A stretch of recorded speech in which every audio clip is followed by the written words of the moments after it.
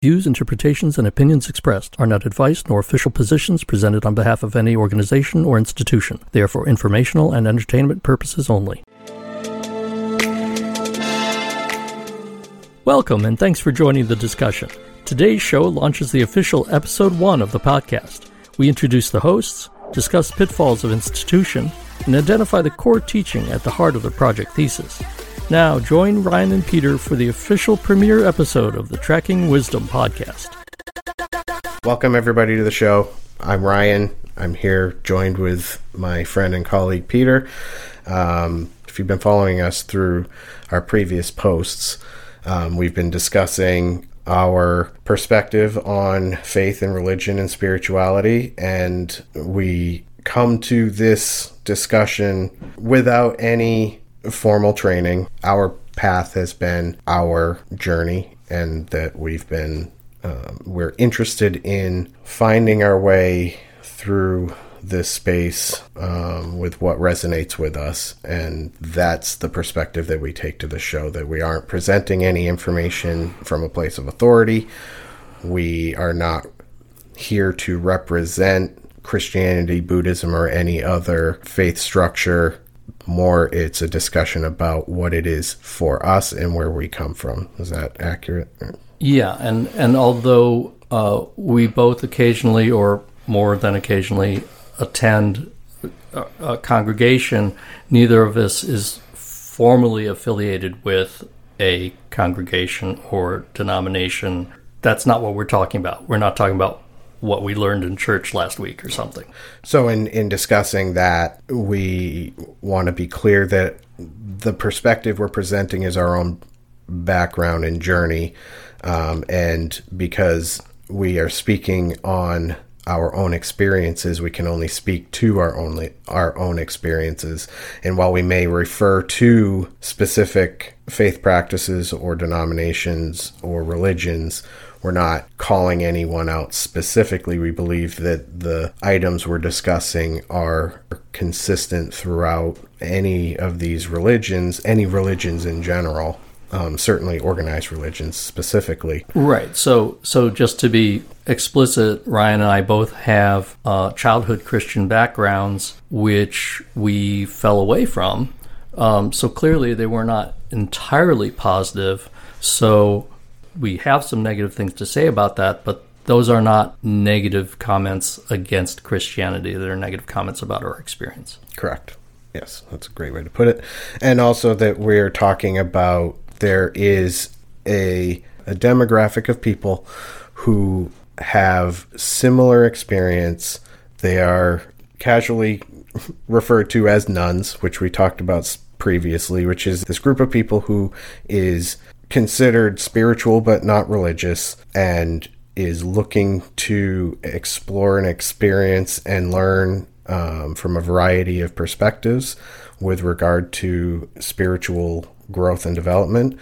And that this discussion and this show, while we're here to discuss for our own benefit and growth as well, that the idea of putting it out on the internet would be that if we're finding value from it, others who are in similar journeys may also find value in this conversation. And I think our concern is that there is a tendency of anxiety, emotionality, anger around discussing religious issues. These are feelings that come up when people discuss beliefs, and our intention is to frame all of our conversation in a very respectful, rational, reasoned way to hopefully provide an example that it's fine to disagree about issues of belief, and that it can be done safely and respectfully, and we kind of want to be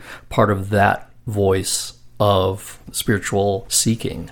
There are certainly scholarly disciplines that have approached these issues, and we're not that, and we're not attempting to take a scholarly approach. But if you want a scholarly approach, you should definitely go and find it. Yeah.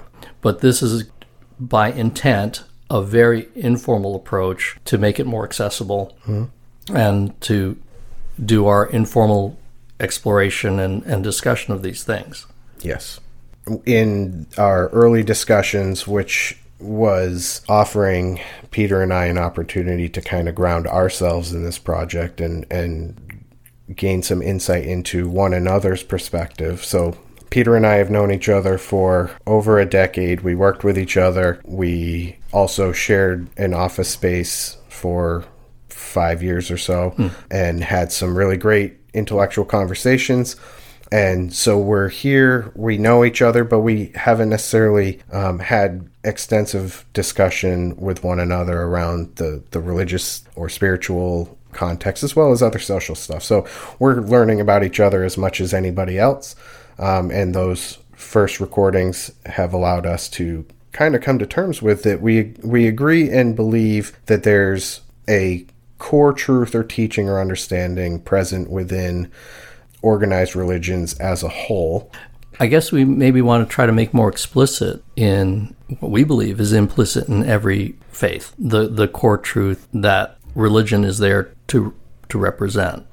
I believe that is, from my perspective, which is, I believe that one of the core teachings is that we are all one, ultimately, in existence, that we're all connected and one being, so to speak, that there is an eternal existence that is for everybody, but that the existence here on earth is transient, but that there is a higher eternal existence that we have and experience. And that in part, we are all part of the divine. To me, that is represented in the created in the image and likeness of God, to bring a Christian perspective to that. But I don't think that in general Christian denominations are presenting that in that way. That we too are divine, just as Jesus was Son of God, we also are sons and daughters of God and children of God. So that was part of my perspective. And ultimately that suffering exists in this earthly life or realm or plane and can be alleviated and is not a requirement to experience. Yeah, that suffering is inevitable but not permanent. Yep. That kind of encompasses the basic idea that we're trying to put forth and hypothesize as far as what is consistent or what we believe is consistent throughout these belief systems and is what we're seeking to do, which is to focus on what we have in common instead of what we have different, which I think is in contrast to what we experience in culture generally. Yeah, I mean, my belief in general at this stage in my journey, I've come to believe and realize that organized religions are not inherently bad. I think that any bona fide religion, which wasn't an intentionally created cult, is a response to a need, a response to human need or a solution to a problem. And the problem is being human. Being human is difficult and problematic. Being human creates the need to deal with the pain, the suffering of being human. And so that's why religions exist, because people are struggling to deal with that. And that there is a core truth in each religion, which is the solution to the problem of being human and suffering as a human being. But that over time, after the creation of a religion, or rather after the teaching of a core teacher who is identifying the solution to this problem, there is accretion over time that obscures that core teaching. And this happens because of the necessary process of institutionalization of a religion, which is something that Ryan has a lot of ideas about. The thesis we have for this season, which is that there is a core teaching or truth that is being put out by a multitude of teachers, and each of those teachers have followers, and those followers, in an effort to perpetuate the teaching that resonated with them, to help enlighten, not necessarily in the Buddhist sense, but to bring insight to other people, as you said, right? So religion in general is a solution. It's an answer. It's a response to the human condition, and that our desire to share that, it's similar to what we're doing, right? I mean, it's our desire also to share some of what we have come to believe or understand in our own journey, and we want to especially help those who may be struggling in trying to find a direction.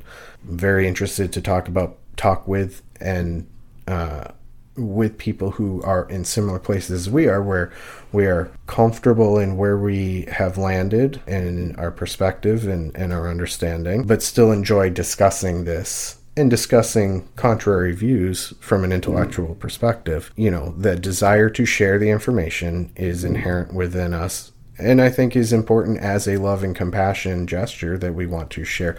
I think it goes back to what was a Buddha, right? That became enlightened and then just wanted to peace out and had to come to terms with the fact that now that you have this understanding, it is now your responsibility to help share that.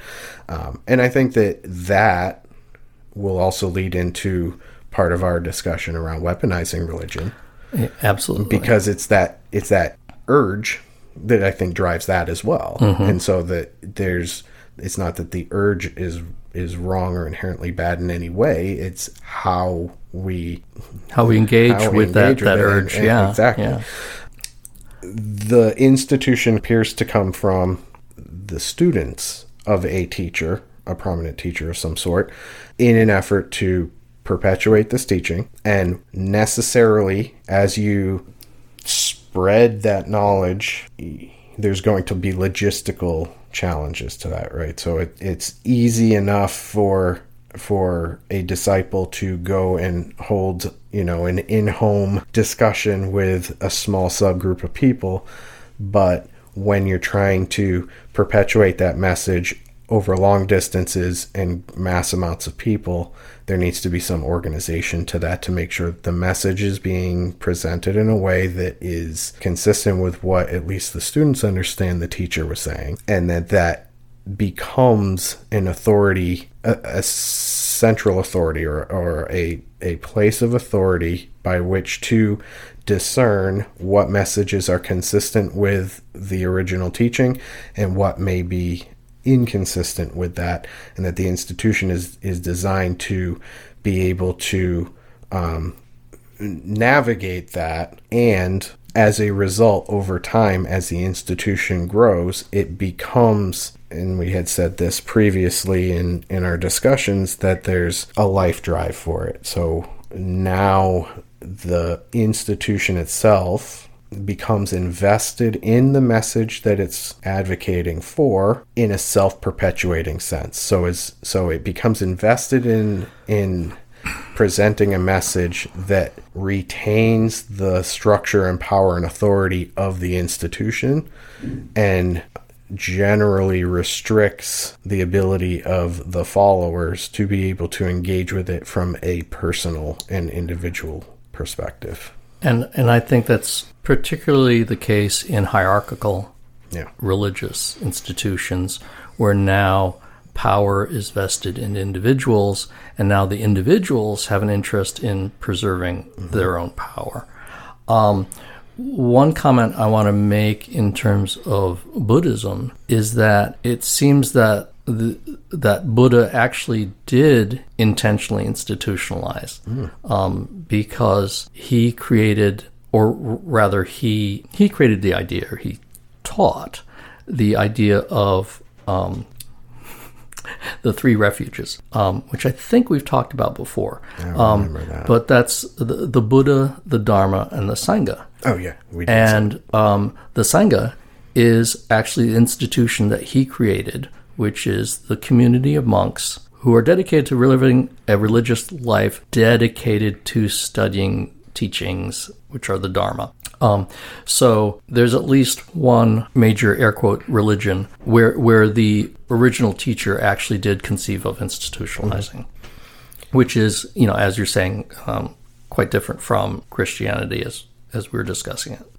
We're talking about institution, which I think can be synonymous with organized religion in this context. I favor institution as the label of choice because I believe that both the benefit and value of institution as well as the limitations of institution are inherent in all institution. So not just the religious institutions, but also political institutions and medical institutions. And any of these other institutions both have inherent value, but also inherent limitations. And I think that one thing I would like to have the listeners understand or at least be presented with is the concept that while we acknowledge, or at least I acknowledge, that there is inherent value to institution and having that central body to be able to coordinate a concise message over long distances, with that comes inherent limitation. And I think that it's important that we understand those limitations when we evaluate the messages that are coming from institution. Yeah, I mean, I think, and in that those limitations can manifest sometimes as outright hazards. Mm-hmm. Yeah, for sure. So there was a quote from Conversations with God, which is a book that I have found value in and have gone through many times. That quote is, "What if everything you thought you knew was wrong?" That, I think, is a valid question for an earnest seeker of an individualized journey, that the messages that are put out, the coordinated message of institution, which we put value in because of the authority given to the institution, basically that the people who are involved in the institution have credential to be putting forth this information, and that we want to believe it and take it as absolute truth because we believe in the authority and the credential of the institution. But what if what they were saying was wrong? And just to consider that, just not to discount it, but to take the time to at least inquire or explore what the implications of that are. Because if those implications are dire, I think it's worthwhile and important to get a broad base of input from various sources to be able to land on what you think is right. Less wrong. Yeah, sure. The title of a nice blog that I came across. Less wrong. I like that title. I like that. It's important that we take the time to evaluate what we're hearing and reading and experiencing from an objective position. And while it takes time and effort, and I acknowledge that because I've had the same challenges, there's so many things I want to investigate. And I mean, there's another reason why we have institution, right? Is people who are dedicated and have the time and resource to be able to deep dive on these things and then present their findings. Because in order to do that, it's time consuming and you need some knowledge on even how to do this. And that is difficult. So we give authority and power to an institution to be able to provide that background to us, but then we are in a position to have to accept whatever they say. And I think that's where some danger can come into play. Yes. I mean, I agree. And I'm thinking of, so, you're saying institutions have this authority, but of course, ultimately it comes down to individuals who directly present us with information, basically religious leaders for most folks. And one of my concerns is that most followers of most religions aren't even really aware or concerned with the idea of anyone taking a scholarly approach or taking a deep dive on these things. So one of my, I guess, assumptions is that most practitioners of most religions do it for historical reasons, for cultural reasons, for familial reasons. My parents taught me that this is what we do. Right. And, I think, I've said before, there's value in having an existing structure to your beliefs. But the problem is when the structure substitutes for everything. And that because you're given the structure, you don't see a need to understand what you're doing. You don't see the need to understand why these are the rituals. It's enough just to say these are the rituals, which is fine on an individual basis, but the danger comes when you say these are the rituals and they are right and they're the only way to do it. Yeah. And then you have no understanding of what's behind it, and it becomes much easier to say someone else is wrong when your approach is, I believe this because I believe it. I believe it because this is what I was taught, and I have to defend this belief, and I have to weaponize and attack someone who doesn't share these beliefs. Yeah. I guess what I'm saying is, what I'm really thinking about is the familial passed down. Mom and Dad, why is this? Because we said so. Mm-hmm. That's the kind of thing that alienates. And again, my assumption is that this is the source of a lot of alienations with the folks who find themselves as nuns, that they're alienated because they weren't able to get good answers when they said, why do we do this? And I know of people with personal experiences with religious leaders who essentially said, because I said so, which obviously is a disservice to the faith. Yeah. So it's important to be able to question and to be able to get reasonable answers to what you're asking. So I guess what I was saying is that's part of the hazard of institutionalization, is because then by definition you have religious leaders, and then by definition those individuals might not be good at their job. Yeah. Not that it's a bad job, but you in every profession you have people who just are not good at their job. Just to make the point that just because you had a bad doctor doesn't mean that medicine is bad. Sure. I personally find value in the individualized journey. I know not everybody does.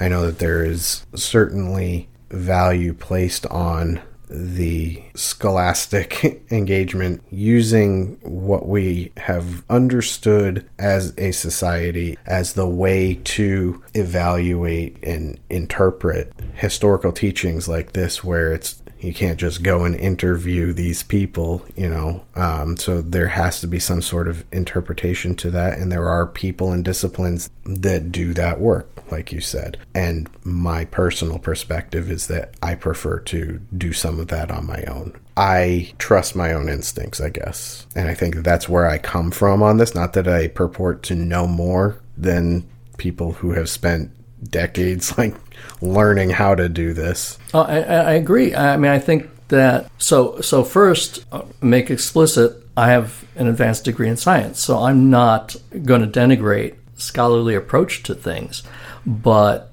I'm also not going to discount the value of personal exploration. And I think that's the point of what we're doing, is to offer people the opportunity to engage in personal exploration in a constructive way, and hopefully avoid going down bad paths, because we're really mutually concerned about the ability of people to do that, to start out with very good intentions and end up in very bad places.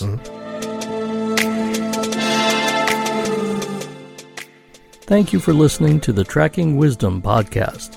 Join us next time as we continue the discussion. Don't forget to follow us on Facebook, Instagram, and YouTube, and visit www.eth-studio.com for more information and content.